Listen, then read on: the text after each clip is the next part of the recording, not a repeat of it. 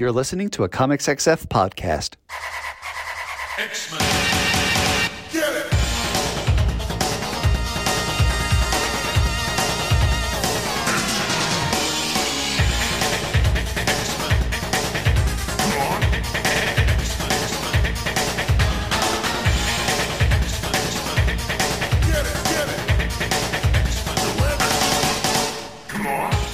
Hey everyone, and welcome to another exciting episode of Battle of the Atom. This is your weekly X-Men podcast, where we rank every story from A to Z. I don't know why I did a voice there, Adam. That's okay. I'm Adam, and you can do a voice whenever you want.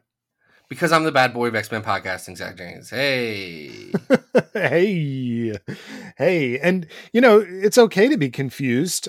We are reading some just confusing comics this week. This is our annuals episode. So we're talking about annuals.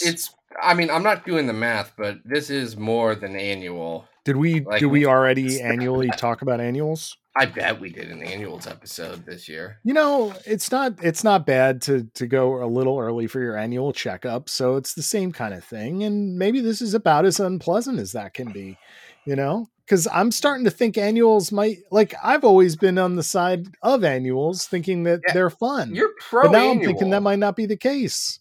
I don't know what to tell you. It very much has never been the case. Annuals, historically, have all been bad. That's why they weren't in the regular comics, because they were annuals. I'm just kidding, but also kind of not. When's the last time you read a good annual? Yeah, they don't really make them anymore, but they do. All of the companies make annuals every year. Do they? I don't know. Yeah, bud. There was an X-Men annual this year. There was? Oh, right. It was Firestar. That's right. Yeah, they did that one show. Was that this last year? That was last year's X-Men annual. This is X-Men annual volume 5. Yeah, Adam. Are you telling me that you're not up to speed with the Contest of Chaos? Oh, that was terrible. I did read that. Whoa, that was bad. That was real bad. That was the one. Was the Firestar one, yes. Yeah, that was like Storm and Iceman fighting in a cave or something. That was bad. No, it was a bunch of characters fighting Spider-Man and Wolverine, Iron Man versus Storm, Human Torch versus Ghost Rider, Moon Knight versus Taguchi, who I do know, I just don't speak Korean at all. Spider-Gwen versus White Fox, Venom versus Deadpool, and Cyclops versus Captain Marvel. Oh, okay. I think I read this. Anyway, I don't know why I said all of those. These aren't good comics. No. So, the annuals that we've selected this week are in keeping with the annual crossover event, right? Which is similar to what you just described. Contest of Chaos. Right. You know, you come up with a fun, catchy title like Atlantis Attacks, and you just slap it on all the covers, and you hope that people buy all the different titles, you know, and they could get a complete story. And that's a terrible way to sell a comic, by the way. I'm just like, y'all, it does not make sense the way that our first suggestion goes to go from Uncanny X-Men Special Volume 1 to Iron Man Special Volume 1, Number 1, to Nova Special Volume 1, Number 1. Why would I know? Why would I? Just put out 3 books. I get it.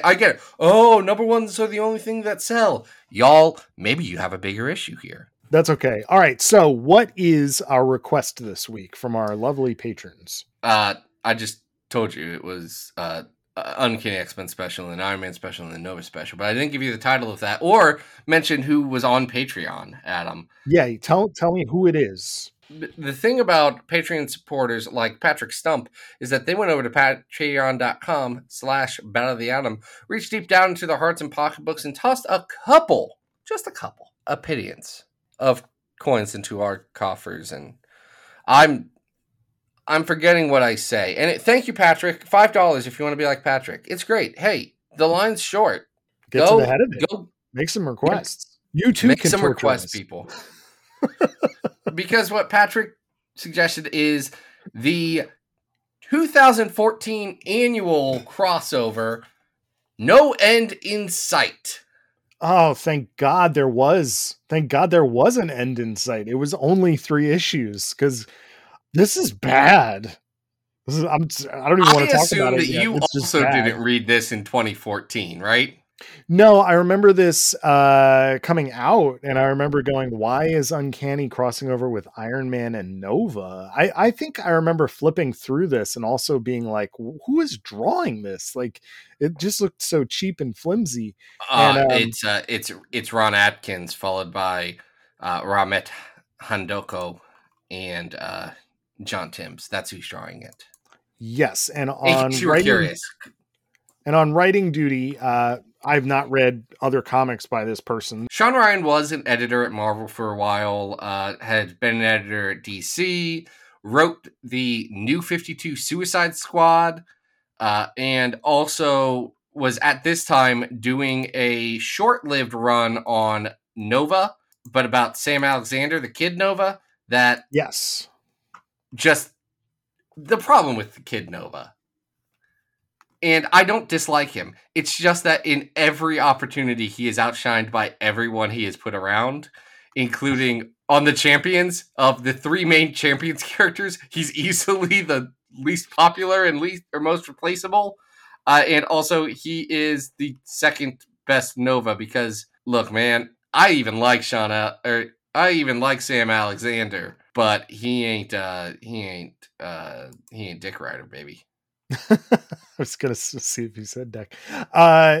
Listen, I'm sure Sean has written some other things. I will say this is the only comics of his that I remember reading, and I also think this could be the thinnest script I have ever read in a comic before. Because if this guy was getting paid by word count, some of these full pages of comics maybe have 5 words on them. It feels like it's amazing how little is actually on the page.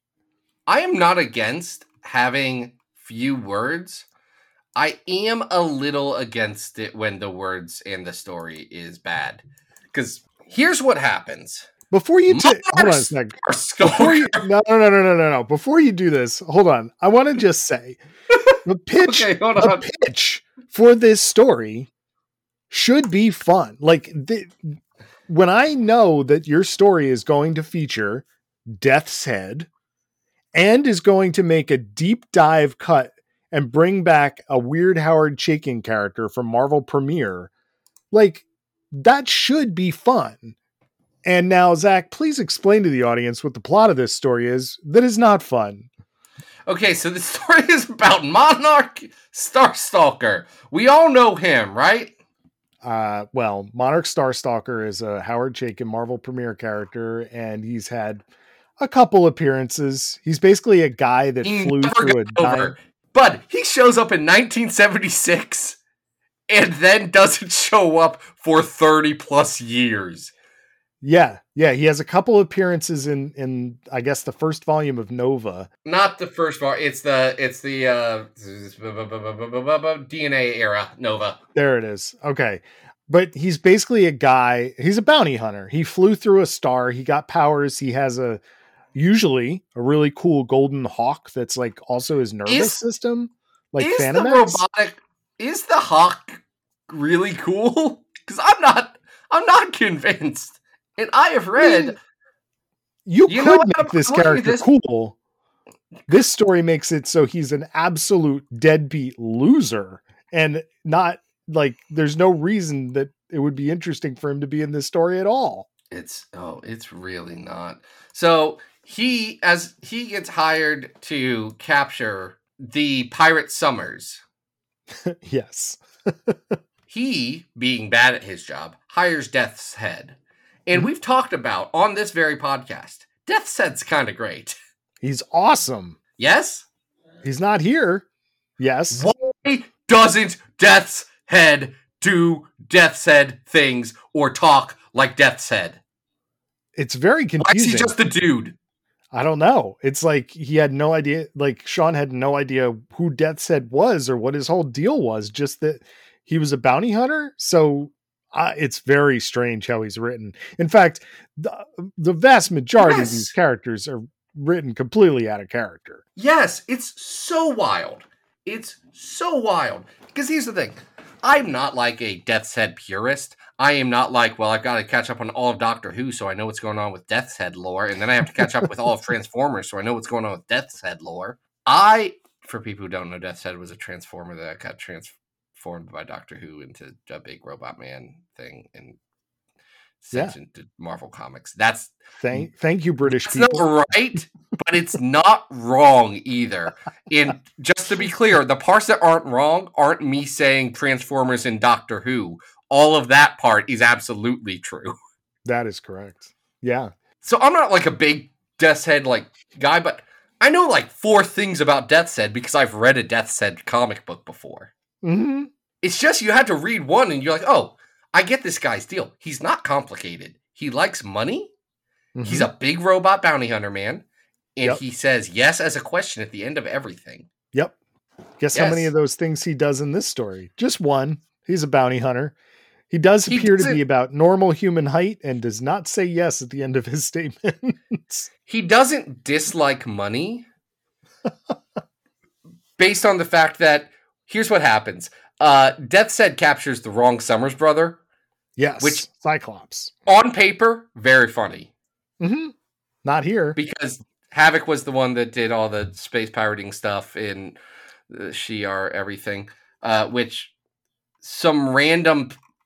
I don't even know how to describe. Just some like dudes are mad about. That's it. It's just some strange people who this is their first appearance. Yeah, it's just a random Shi'ar person, I think. But it's just a guy. It doesn't matter, which makes the plot bad. It makes the plot bad that there's no real reason why any of this is happening. Cyclops gets captured. Death's Head does say, well, we're taking the money anyway, which doesn't even feel like a Death's Head thing to do. It feels like a standard space bounty hunter thing to do. Like, it's not even charming in the way that Death's Head is charming when he does crimes, regardless. So because they have Cyclops, because Monarch has Cyclops, the Uncanny team, the Bendis Uncanny kids have to go after Cyclops. So they do this. Nearly all of these people are in college. You know what I mean? I'm just trying to clarify. You know, which team of X-Men we're talking about here. They do this by going through Sword, and then they infiltrate a Sword spaceship with Tony Stark as Iron Man. And then Monarch, in the meantime, goes and visits Nova, doesn't realize it's not the same Nova. And then everybody fights in the last issue for no apparent reason. And then it's over. You would think that a story where Fabio Medina, Goldballs himself, Egg, as he were, a story where he has to trick Iron Man would kind of be funny. I'm going to tell you, the audience for that story is me, and it's Adam, and it should be good. I think the problem here is that, I've already mentioned that the script is very thin, but why is Iron Man so bad in this too? Also, you'll get to the problem, but he's written like we just haven't talked about it. And there's an Iron Man issue. He's only here because Kieran Gillen did Death's Head, but better in a Kieran Gillen comic with Death's Head. During his frankly kind of poor Iron Man run that I don't love, but did have Death's Head for a little bit. I'm sorry. The problem, Adam. Continue. Well, we're so used to Bendis's voice on this era, and you know, to his credit, he's given each one of these characters a personality. We have an idea of what they're all about. Sean Ryan does not understand these characters at all. He tries to do this weird thing with the Uncanny crew looking at a picture of the New Mutants and saying something about how they're all forgotten or something like that. And that's supposed to be their emotional beat. And it's like, that does not work at all. Which is wild because they're looking at a picture that's not, hey, these are all of the weird, they're not like looking at Gossamer and Birdbrain and Magma. Heck, no, they're not even looking at Cannonball. Yeah. They're looking at Cannonball and Sunspot. It's like, yeah, these guys are forgotten. I'm like, they're currently Avengers. You're right. They're not nobody. And so that's one of the big problems. I agree. Iron Man seems like extra stupid and out of He does seem character. And, stupid. Nova is doing his I'm a dumb kid thing. Monarch is doing his I'm depressed and useless thing. And none of it is Monarch is interesting. Monarch is them making fun of a character from the 70s. And while I love doing that, I don't get it. Like, I'm not in on the joke.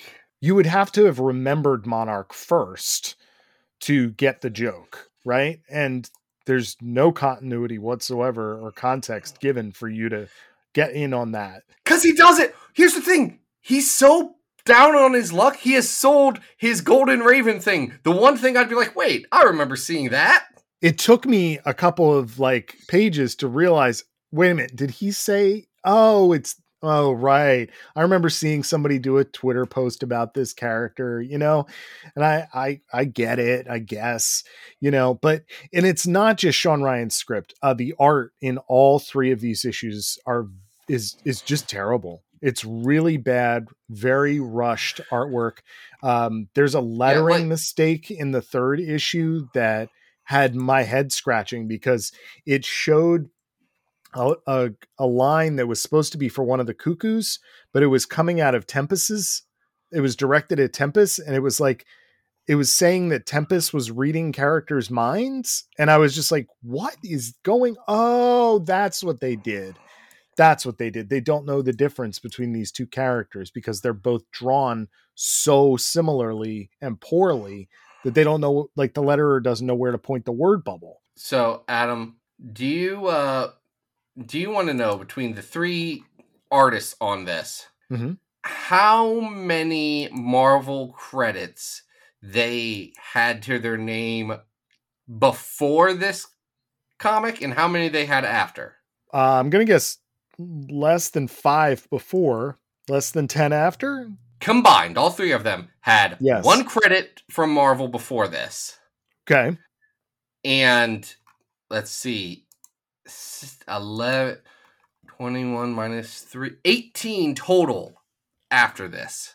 Some of those were Infinite Comics. Hey, I do hope that each of them got better at their craft, but no, because I got so mad at Ron Atkins when he followed this up with his Moon Knight run with Cullen Bunn that I didn't buy Moon Knight, a book I really, really liked in general, which then that run got mixed up because Herman Peralta starts doing a couple of Cullen Bunn's issues, and the Herman Peralta issues are the best issues of the run. I mean, you can't go up against Herman Peralta with this style. It's just not, I don't even want to call it a style. It's just not good.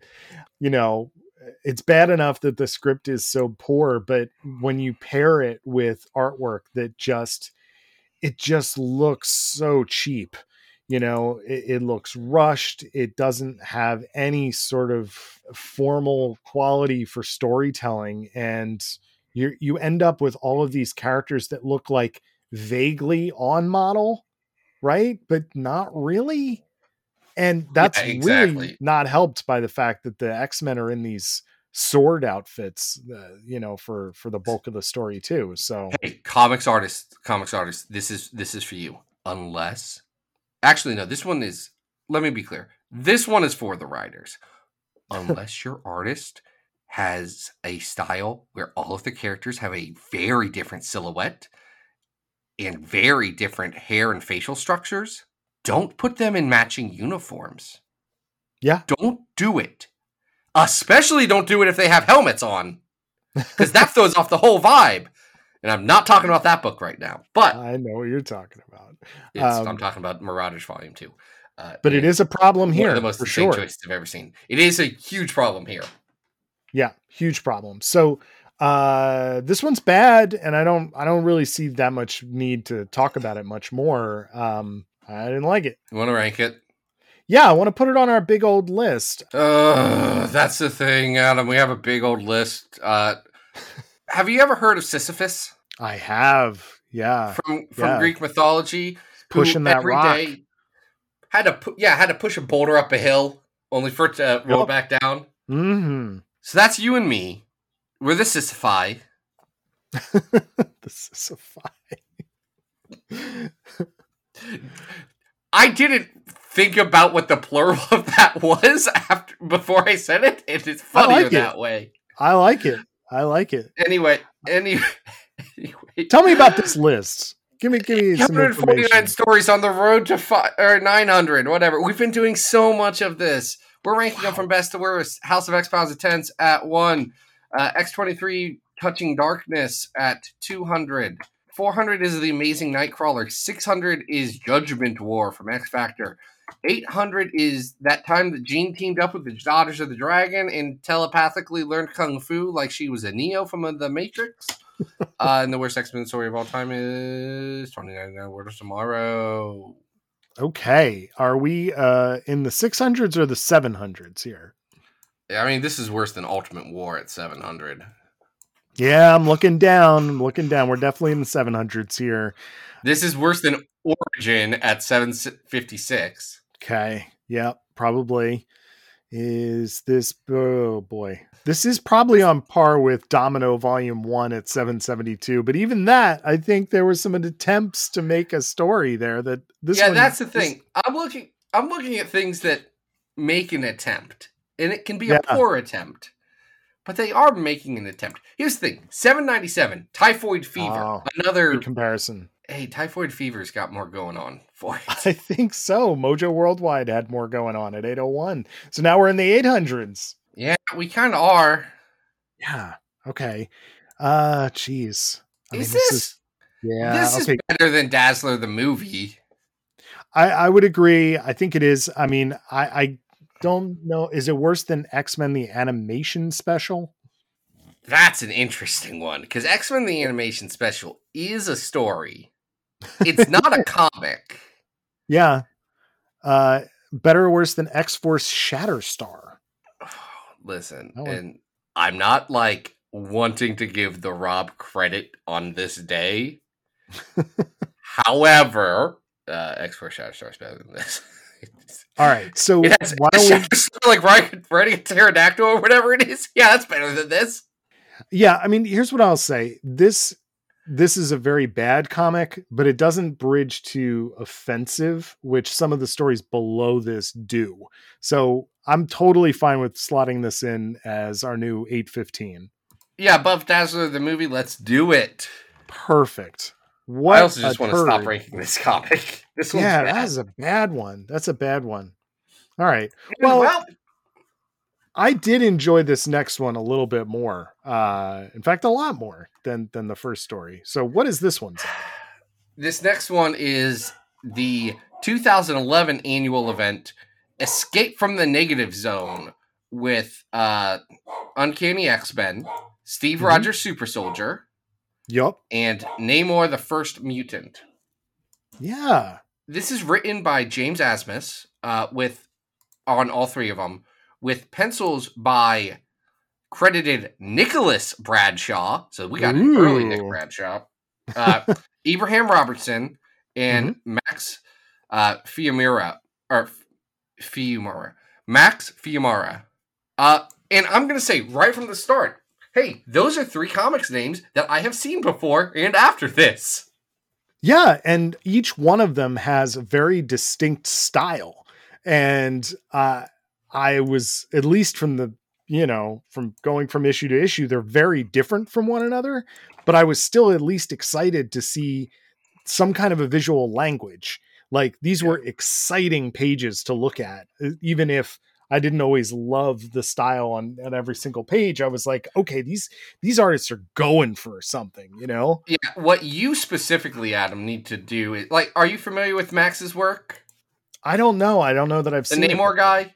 Yeah. Where else would I have looked at his art? You actually, no, I say this because you haven't read the BRPD stuff. Oh, okay. He does a lot of Hellboy. Hellboy stuff. He does the Abe Sapien series. Oh, that would be perfect. Okay, no, because as a series, Abe Sapien is a bad series. No, but artistically, I can see already. You get it immediately. Yeah. Yes. Yeah. Yes. Because he's kind of drawing Namor like Abe Sapien. Just to be clear, because I read BRPD front to back starting this year. And actually, I think maybe, you know what? Maybe that's what I'm going to do over Christmas break is restart my Hellboy rereading or my Oh, Hellboy nice. reading. Uh-huh. Maybe just reread all of Hellboy and then also maybe reread all of the Hellboy supplementary material that's not BRPD that I haven't read yet. Anyway, I say all that to say Abe Sapien is easily the worst of the mainline Hellboy Hmm. BRPD books. Yeah, Like, I've heard that. That's unfortunate. He's a great ask, character. ask Anna about her opinions on it. We've had talks. Oh, I'm sure. I'm sure. Also, loves that BPRD stuff. So I got to read that at some point. Now, what I will say, speaking of BPRD and Hellboy, all three of these artists do really good monsters, and it comes in Yeah. real handy here because the basic plot of this is pretty dumb. It's just that in a lab accident, some of the X-Men get sucked into the negative zone, and Captain America has to go and rescue them. And they have an adventure with Blastar, I because don't get Blastar. I'm going to be honest. He keeps showing up sure. and across Marvel stuff, and I don't get him. I mean, he's just a Like, cosmic big guy, right? Like that's all his deal is. okay, yes, but if you're already in the negative zone, you could just use Annihilus. That's true, but Annihilus doesn't. I mean, he has the whole hissing thing, and like, I don't know. When you need a different vibe, when you need a big guy that's about 20 feet tall that's gonna blast you from his Annihilus hands. can also be a big dude. I don't. That's not a controversial statement. Dick Ryder once ripped his guts from the inside out. Annihilus can be big. Yeah. All right. I mean, I'm not disagreeing with you. I just think Blastar is actually kind of fun here. He has taken over a prison that was built inside the negative zone by Reed Richards. And so what Yes, he's trying that was in Guardians of the Galaxy. yeah, The so DNA stuff after Civil War. Yes. yeah, so That's where. Hey, wait. Do you know '90s Captain America character Jack Flag? yes. That's when he joins the. He Okay. was also in that prison. Okay. That's when he joins the Guardians of the Galaxy, and then Yeah. Nazi Captain America threw him out of an airplane later. Oh man, amazing. That's how Jack Flags died. Jeez. You know what? You know when Cap said "Hail Hydra"? That's after he murdered Jack Flag, guy who hates space. Wow. I'm mad of war. No one was mad enough at Nick Spencer for the right things, and the right things were killing Jack Flag. Okay. So when we say that some of the X-Men get sucked into the negative zone, specifically, we are talking about the very angry at each other Hope and Cyclops. Also, everybody's favorite, Dr. Nemesis and Namor. Hey, I'm going to point out, you're saying everybody's favorite. A lot of people do not like Dr. Nemesis. Oh, is that true? I like Dr. Nemesis. I think I like Dr. Nemesis. A lot of people don't like Dr. Nemesis. And some prolific Dr. Nemesis writers are trying their darndest to make other people dislike him, but yes, it is true. We need to really get back to the Utopia era Dr. Nemesis, don't we? We do. By some of those exact same writers that are trying really hard to make people dislike him. I know, it's so weird. We'll get into it someday. Folks, yes. I've been having a weird one recently. Anyway. But I will say that there are some really fun things happening here, right? This is just a very silly space adventure. It allows there to be this tension, this grandfather thing going between Hope and Cyclops. Hope just wants to go on adventures with the lights. Cyclops is basically like, you're the mutant messiah, you're grounded. And there's some really fun interactions between the two of them. There's this great scene where she's like, Cable taught me everything I need to know about how to survive. You don't need to help me. And Cyclops is like, hey, who's got two thumbs and taught Cable everything he knows? This guy. It's like, it's such a really funny laugh line. I hate it for Cyclops specifically, but I get what they're doing there. It's funny. It's It's like, it's okay, not as this goofy doesn't as work I for this. just described it, but it's still pretty great. He points to himself and says, "Who do you think taught Nate everything he knows?" Yeah, and smiles. Um, and then, we get a built-in surprise antagonist because Namor cannot find water in the negative zone. So he essentially becomes their villain. He kicks the crap out of Blastar. He destroys Yeah. their portal to go back home, and they got to figure out how to do it. Luckily, Dr. Nemesis comes to the rescue. Yeah, has that been a thing for Namor? And I've just missed it that he like really needs to be wet at all times. I have no idea. I think what it supposes is that he obviously does need water in his life, right? You know what? I take this back. They did a very large movie about this like last year. Now that I say this out loud, Yeah, that was the inciting thing in Black Panther 2: The Rise of Wakanda. Wakanda Forever, excuse me. But okay, never mind. You're good, James Asmus. I just don't know they Namor. Also suggests that time is passing differently in the negative zone, right? So like even though it hasn't been that long outside of the negative zone, they're stuck there for longer. So like he's really just going nuts and needs that water. So it's like Dracula rules, but because he doesn't have native soil, he has to just use any water. Yes. Yep, pretty much. Now this is earlier Bradshaw. So he is doing the whole like face feature scrunched up thing, which is odd. It is, but it's also very like it's very recognizably Nick Bradshaw from Jump Street. Yes. It's by no means bad. It's just very noticeable in some of the compositions. However, he's already doing these like amazing, massive double page spreads of like punching hermit crab monsters in space, and that's pretty rad. Oh, this was Bradshaw's first like actual Marvel comic. Get out, really? That's impressive to come out of the gate this strong. He did one. I actually don't know what if anything he was doing beforehand. One assumes that he was.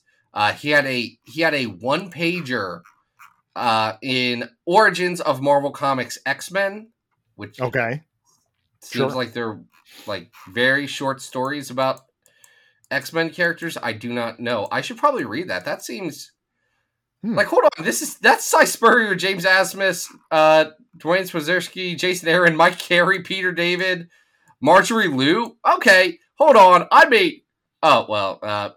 Other writers that I don't like and we're not talking about on this episode.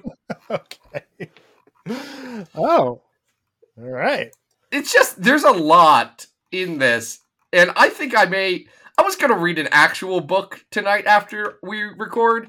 I am going to probably read this.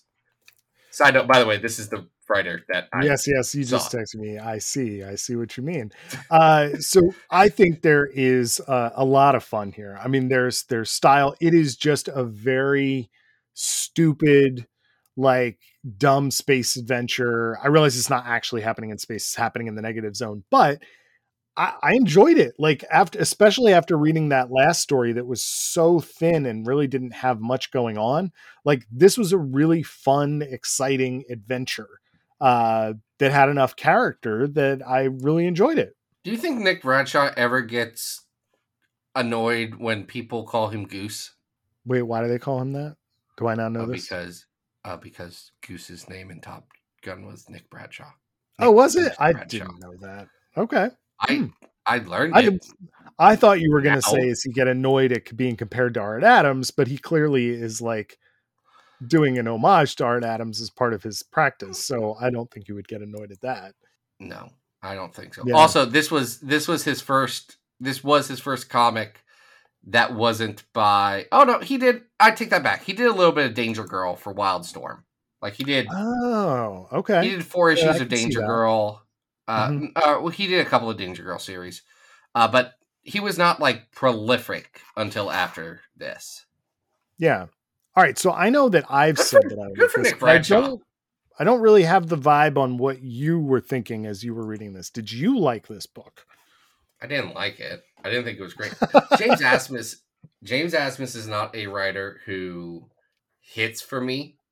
Sure. Just look, I bet he's a nice guy. I just like none of his stuff stands out to me or works for me. And this was no different.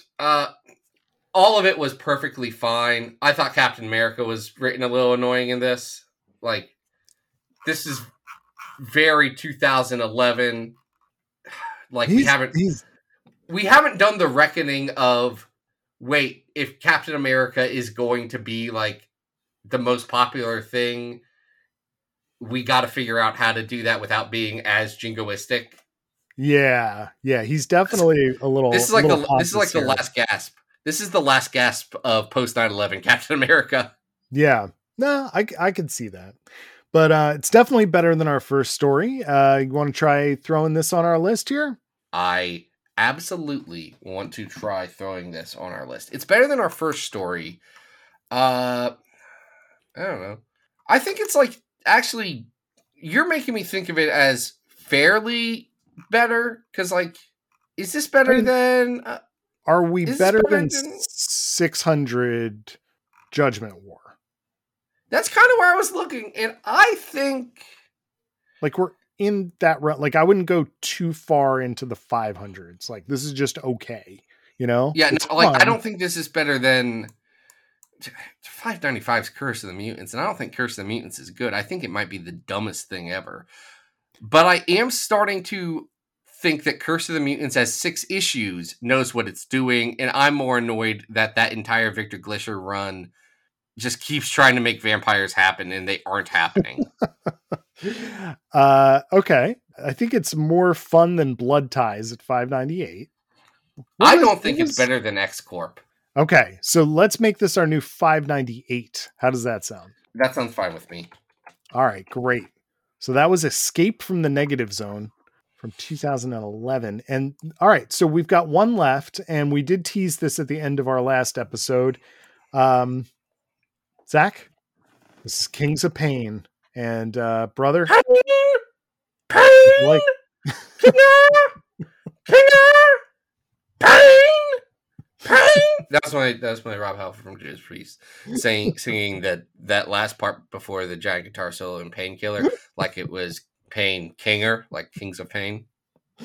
Everyone knows 1991's Painkiller, the album that put Judas Priest back on the map immediately before Rob Halford got asked to leave, kicked out of the band. I'm still not 100% sure about that, but was no longer part of the band for all the 90s. And then they made a Mark Wahlberg movie about it called Rockstar because Rob Halford got replaced by Tim the Ripper Owens, who was a Judas Priest cover band singer. Is that really what that movie is about? I had no idea. And then Judas Priest was so annoyed with that movie because they said, all of this is wrong and makes us look really bad, that they took away any endorsement that they had of that film. Wow. So in the film, it's a Judas Priest movie? Like they're licensed to say that? No. Okay. But it was based on Judas Priest in the 90s. Okay. I'm just checking because I didn't remember that being... I never saw the movie, but I just... It's not good. If Mark Wahlberg and Jennifer Aniston were in a Judas Priest movie, which apparently they are. They weren't not. That's the thing. They weren't in a Judas Priest movie. There you go. So, first of all, thank you for that. I mean, we haven't had any Judas Priest content on the pod in a while. And I know that I've thought about Judas Priest several times today already, though. So. We know that there's that contingent of our fans that always want that as part of our show. I just want to say off top that, Fabian Nicieza, who writes the majority of this, he is always going on record in his interviews in the past about how Shattershot is the worst thing that he ever wrote for Marvel Comics. And Fabes, no, it's not. This is very Do you think this is worse than Shattershot? This is interesting, Adam. Zach, this is really bad. Like, really bad. In I'm not saying it's good. Ways. What? I'm not saying it's good. I'm just saying, you think it's better than Shattershot? Or worse than Shattershot? Shattershot has like actual fun stuff happening in it, right? Like we get the Ricochet Rita reveal, we get that whole future issue of X-Force by Greg That Capullo. issue's Like bad. That issue's bad. there's still fun stuff in it. There is nothing fun about this. Hold the phone. Do you not think it's fun when the Alliance of Evil shows back up, tries to fight something, and then the New Mutants / it's X-Force now, but they still have New Mutants on the title, immediately capture Tower, who's still very tall, and they stick little guns at his head like, we're still shoot ya. We're still gonna shoot ya. It's great, actually. It's not even a little bit. And unfortunately, we get this think about that panel all the time. We get this amazing tease at the beginning of this story with the return of the exterminators, only for them not to be part of this story.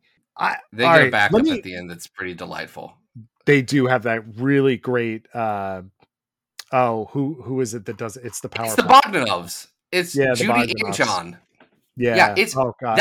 What a backup. That is great, except for the continued part where they're like, "Oh, Anna Lee died," and I'm like, "No, I read Power Pack. She sucks." I get that she was an old lady that got gunned down in a hate crime, but she also personally was not like my fave. It's they're little kids, you know. Anyway.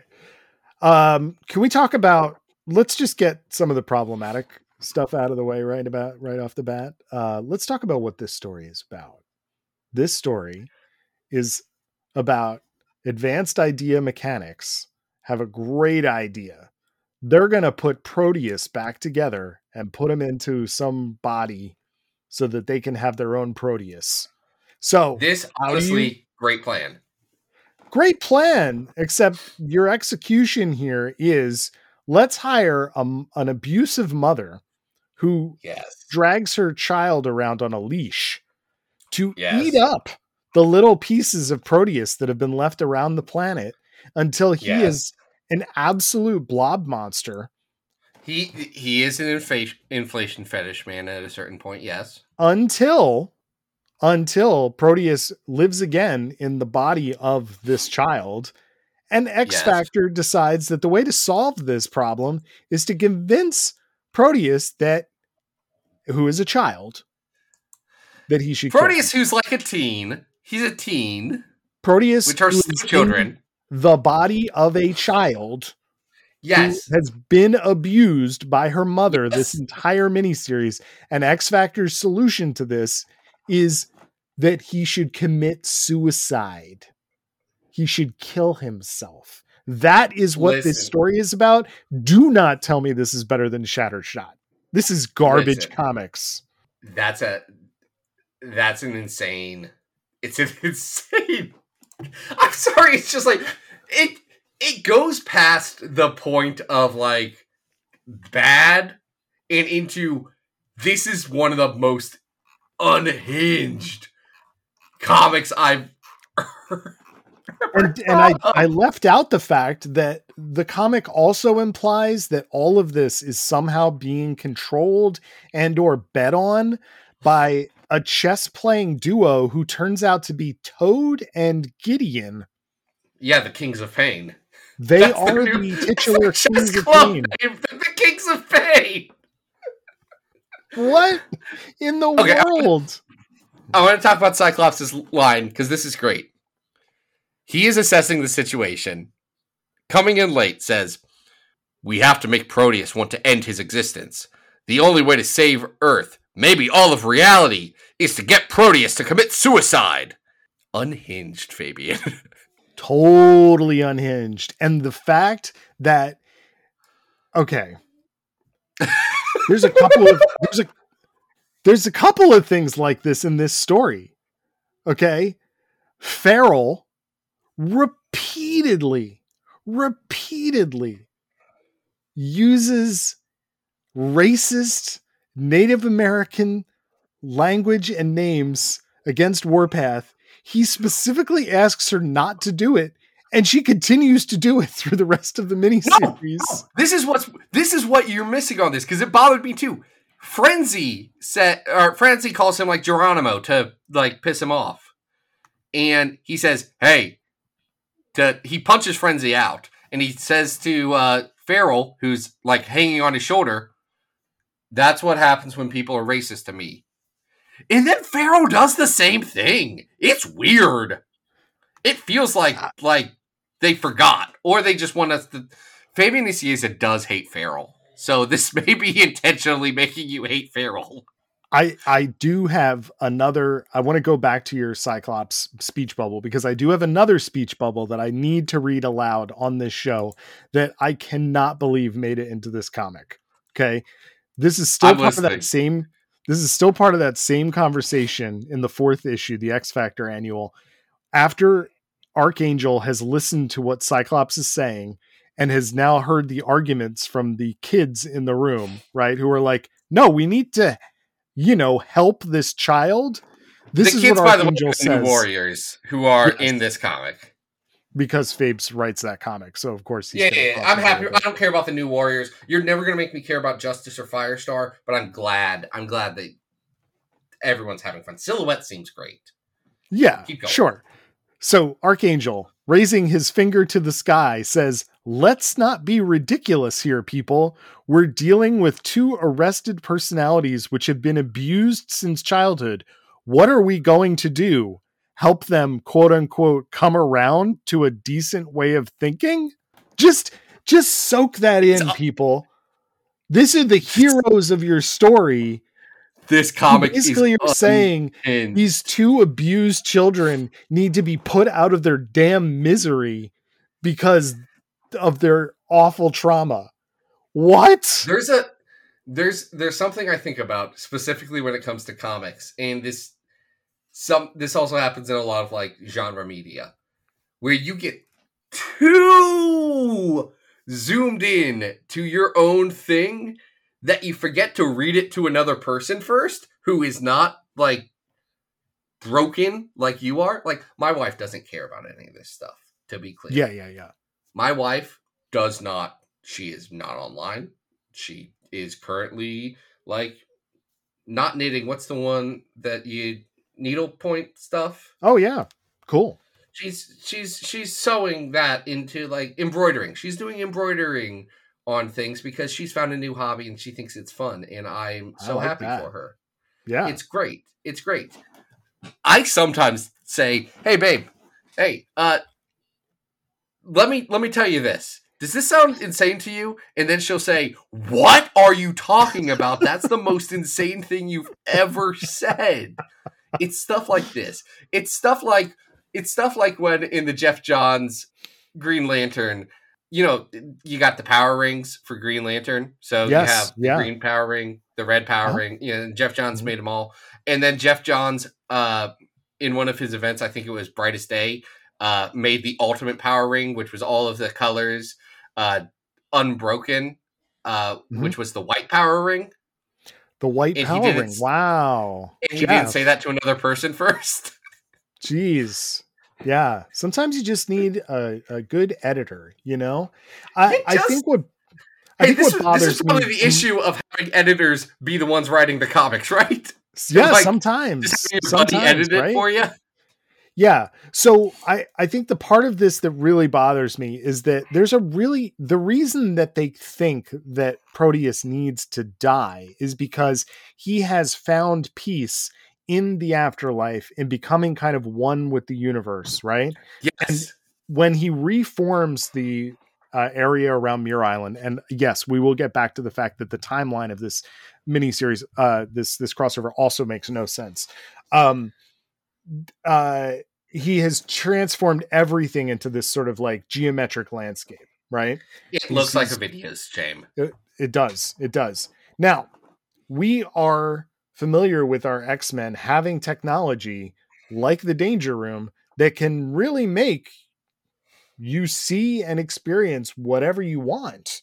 Why in the world does he need to die to get back to that when they could create a simulation for him that he could be happy in? Again. But no, their answer is they have to kill these 2 children. It's wild. Again, you get too sucked into your own sci-fi concept to realize what it actually is. I'm not saying that this is not a truly bananas story. I'm just saying at a certain point, like, my brain has shut off and I am full on like, oh my gosh mode. Because really, I don't think it goes completely off rails until that last issue, the X Factor annual, where they're like, it oh didn't yeah, go and the off- solution Wait, is to do wait. the murder. It didn't go off the rails when there was a small child that was being brought around on an electric leash and being made to gorge himself for 3 issues. That didn't set off alarm bells. We weren't meant to think that was a good thing. That was the act of the villain in the piece. Like, I know, but it's just I get it. Over the top, and it's like, you know, okay, but it's outfitted. Yes, this is a child being textually abused, but they're being abused by eating this ghost spirit of another person and inflating into truly comical proportions. Like, I get it. It's just like it's such a bad way to get across what you're trying to get across, which are some complex themes and ideas, but you're doing it with a lot of fetish imagery, Fabian. There's just no reason for the like the story feels really fat phobic, and it doesn't need to be. The kid could be absorbing all the energy without having this like transformation. It's just very odd. It's very odd is the way I would describe Kings of Pain. Yes, Adam. Yeah, we should the mention mom is walking around in like an orange strife costume that AIM designed for her. I kind of love that design as a 90s design. It could be great if it wasn't being worn by an abusive mom whose power was to leash her son. Hold on, we like Strife's costume. Let's not pretend like Strife would not be an abusive mom if he had the ability to. Oh, let's hope Strife never. Kids. Yeah, Strife shouldn't procreate. Let's agree. I don't know. He tried to raise Scott and Jean really good that one time. Oh yeah, just model parenting right there. Model parenting. That was the point. Hey, did we mention the? Oh, go ahead. Go on. You do. I was just going to say we have not mentioned the big draw to Kings of Pain, which was these really stylish and great covers by Mike Mignola. So imagine fantastic. Anyone's disappointment when they opened the books and did not find Mike Mignola drawing a single page of this. It's Gong Yep. It's Mark Bagley. It's Tom Rainey. It's Terry Shoemaker. It's not like bad artists. It's just not the worst. No, it's not the worst. It's just not Mike. It's just not Mike. No, it's not. So Kings of Pain is insane. It is. Unhinged. It really is. Let's talk about the rest of this. Should we talk about the fact that this, like, because of the New Mutants X-Force line and the fact that this also happens like pre/during Muir Island saga, that it really doesn't make a dang bit of sense that X Factor ends up on the island. And it's so weird. Like, they clearly just don't know when this is happening. Well, hold on. Where's X Factor? No, this could work. No, this happens literally between New Mutants 100 and X-Force number 1. Right. That is okay. And it happens right before Muir Island saga. That's the part that doesn't make as much sense, because X Factor has to be summoned to Muir Island saga by Professor X, and there's no indication that they've been to Muir Island and have had any interactions with Moira's island team. But to be fair, Muir Island saga is poorly written. It had to be rewritten on and the so fly is this. Right yeah, you got two very poorly written things, and you're trying to squeeze these things together on one timeline. Can we talk about the backups? Let's talk about some backups. We already talked about the really great Exterminators one. That's cute. No one cares about the new Warriors backups. I did not read the origins of the Didn't new read Warriors. any of those. Did I'm you read sorry, folks. Did you read the Freedom Force one? The Razor's Edge? You know I read The Razor's Edge, Adam. With Fabes and Jerry DeClaire? Yeah, I Yes. read it. And Thoughts? Steve Butler. And Kirk Javan. So this is the crazy thing about this story. This is about Freedom Force going to Iraq during Yep. Desert Storm Yep. to extract a scientist. Mm-hmm. And the mission goes bad because all of the Middle Eastern supervillains just absolutely destroy them. Super Saber gets dead. Crimson Commando gets mutilated. And then later, like, we assume dead later. Blob and Pyro, or no, is it Blob and Pyro? Blob and Pyro get captured and Avalanche runs away. Yep. Hey, Adam, you know this is just a backdoor pitch for the like a backdoor pilot thing for the never happened Eric Larson X Factor, right? Oh, is that what it is? Interesting. 'Cause Okay. Crimson Commando gets all messed up, and he's supposed to be that's Super right. Soldier in that. Yeah, and he was you supposed to be got Super Pyro. Patriot. It's the I didn't make that it's connection. It's that. Interesting. Okay. Cool. What'd you think of the Wolverine one where he fights his skeleton? I think it's funny that there was a story where Wolverine fights his own skeleton. I don't have a Also, like, I love the last page where he's meditating in the nude, but like he's specifically folded up so you can't see his junk. yeah. It's really funny. Well, okay, It's now good. the main event is probably the Mystique and Destiny backup in X Factor, right? Okay, here's the thing. How did anybody read this and be like, oh yeah, they're just friends? I know that like most of the Mystique and Destiny stuff is pretty explicit, Mm-hmm. but like to hear Hickman say it or tell it, I forget what interview it was. At one point, he was like, "Yeah, I didn't know Mystique saying I want my wife back would be a big deal. I literally thought we all like had read these things. Right. Like I thought this was like I didn't think I was actually breaking any ground on this one."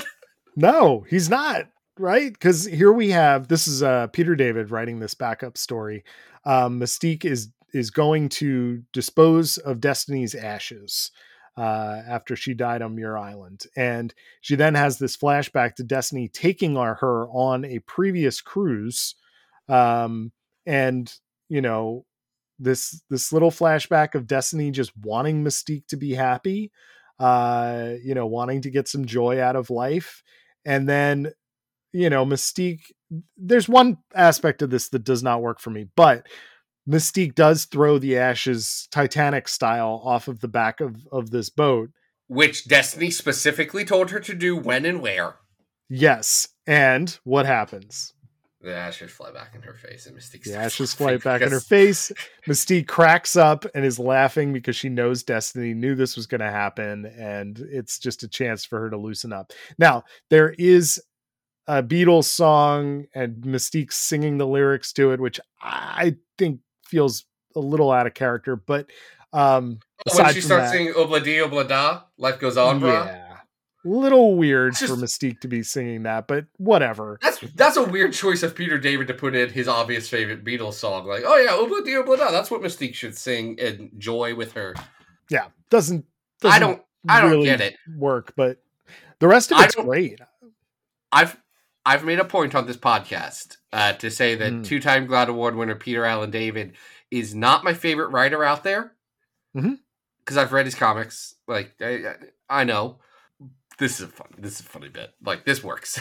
this one hits. It's a sweet story about sweethearts, and I enjoyed it quite a bit. And I would say that backup is probably my favorite part of these 4 issues because the rest of it. Man, it had been a while since I revisited Kings of Pain. This is really bad, like really bad. And I know that you're on like, I feel like you are definitely trying to get as much enjoyment out of it because of how bonkers it is, but it really is offensive. Like, I don't think Fabes had any concept of just how bad it was of what he was doing. But looking back on it, it really is atrocious. Hey, quick question. Why is Shattershot at 565 on our list? That's too high. That's too high? Shattershot too high. Man, there's fun stuff in Shattershot. Is Shattershot better than Uncanny X-Men 202 to 203 Secret Wars 2? Yes. That Secret Wars 2 stuff sucks. Let's not relitigate this right now. I just think maybe one of us bought those comics when we were at an impressionable age. Listen, are you trying to tell me that this story that we are talking about, Kings of Pain, is like somehow going to make it like higher than that? There's no way. No, I think Shattershot's too high on our list. That's what I'm saying. Okay, well, let's put that aside for a second. Like, you have highlighted the Muir Island saga. I think this is worse than the Muir Island saga. I also think this is worse than the Muir Island saga. I don't think this is good. I just want to be clear. Like, this is worse than IVX. Probably it's worse than Magneto War at 663. Yeah. Yep. Where did we put? Is it worse than Star Trek X-Men? Yeah. Oh wait, that's kinda. the Next Generation. Is it worse than the Nova Roma arc of New Mutants at 685? That's a good question. Yes, because it's also worse than Heroes for Hope. Here's what I'd say. I would put this below X-Men The End, Heroes and Martyrs. And actually, now that I'm looking at it, I am going to go low. I would put it below that, but above Rise of Apocalypse. No, actually, no, Rise of Apocalypse. But I'd put it above the Gladiators arc of New Mutants at 708. Nope, because that is Bill Sienkiewicz art. I'd put it above Emma Frost Higher Learning. Okay, yeah, this is not better than Emma Frost's 7 to 12 Mind Games. And okay, that's a perfect place for it. 713 Kings of Pain. Oof. That's above the first arc of Emma Frost. It's below the second arc of Emma Frost. Yes. Jeez, I didn't say Kings of Pain was good. I'm just saying. I appreciate that you can read something like this and kind of rubberneck because, like, it is a car crash. You know, it's like I am at the point in my media consummation that things no longer upset me. I just vibe with them. Now I get upset if book too long. If book's too long, and I'm already going to read it, but book too long, I don't like that. Kings of Pain wasn't too long for you at 4 issues. Honestly, it wasn't. It wasn't because the backups, okay, almost across the board, were delightful. All right, good. Well, look, if you can get any joy out of Kings of Pain, I'm glad that you did. And I hope listeners also enjoyed this very silly episode about annuals. Adam, what do you got going on? Well, hold on. First, you got to thank our patron again. That's how we do the show. You're right. Patrick Stump, thank you so much. Appreciate all your Patreon support. Want to be like Patrick? Patreon.com/Battle of the Atom. Do it. Here. Do it and make us review something. I don't know. I'm just looking. Is there anything we want to talk about that we can like try and convince people to make us talk about? Oh, there's always. Could we convince people that the Al Ewing Rocket Raccoon comic is an X-Men comic? Do you think we could do that? I can come up with a compelling case. Oh my goodness. How about we get some of the good annuals? I mean, there are some good standalone annuals we haven't talked about. You keep saying that and you have yet to prove it. There are definitely some that we haven't talked about. There's some Art Adams ones. There's the Wild Ways ones. Like there's some classic X-Men annuals that we have not discussed, and New Mutants. Anyway, no, classic X-Men didn't have annuals. You're getting confused. You got me. What do you got going on? What do you got going on? Not much. Follow me on socials. Adam Reck on Blue Sky and Instagram. Arthur Stacy on Twitter. Zach, what are we doing next week? It's Christmas time again. Jingle bells, jingle bells. Yeah, that's that. That's it. It's Christmas again. We're going to do a Christmas one, everyone. This is going to be a Christmas one. You know what time of year it is. That's right. Happy holidays. We're running out of Christmas comics, to be clear. Again, some may say the show's gone on for too long. And to that I say, you're still listening. And we're still Our- making it. All I can say is our numbers are only going up. Yes. Some people are saying we're getting better with age. I've heard that. Heard that feedback. I've heard that feedback too, and I've got to say, folks, you need to raise the bar a little bit. We're just You don't know how having to fun take a here. compliment, clearly. No, I don't, Adam. I have anxiety. Until then, folks, this has been Battle of the Atom. We hope you survived the experience. Get it!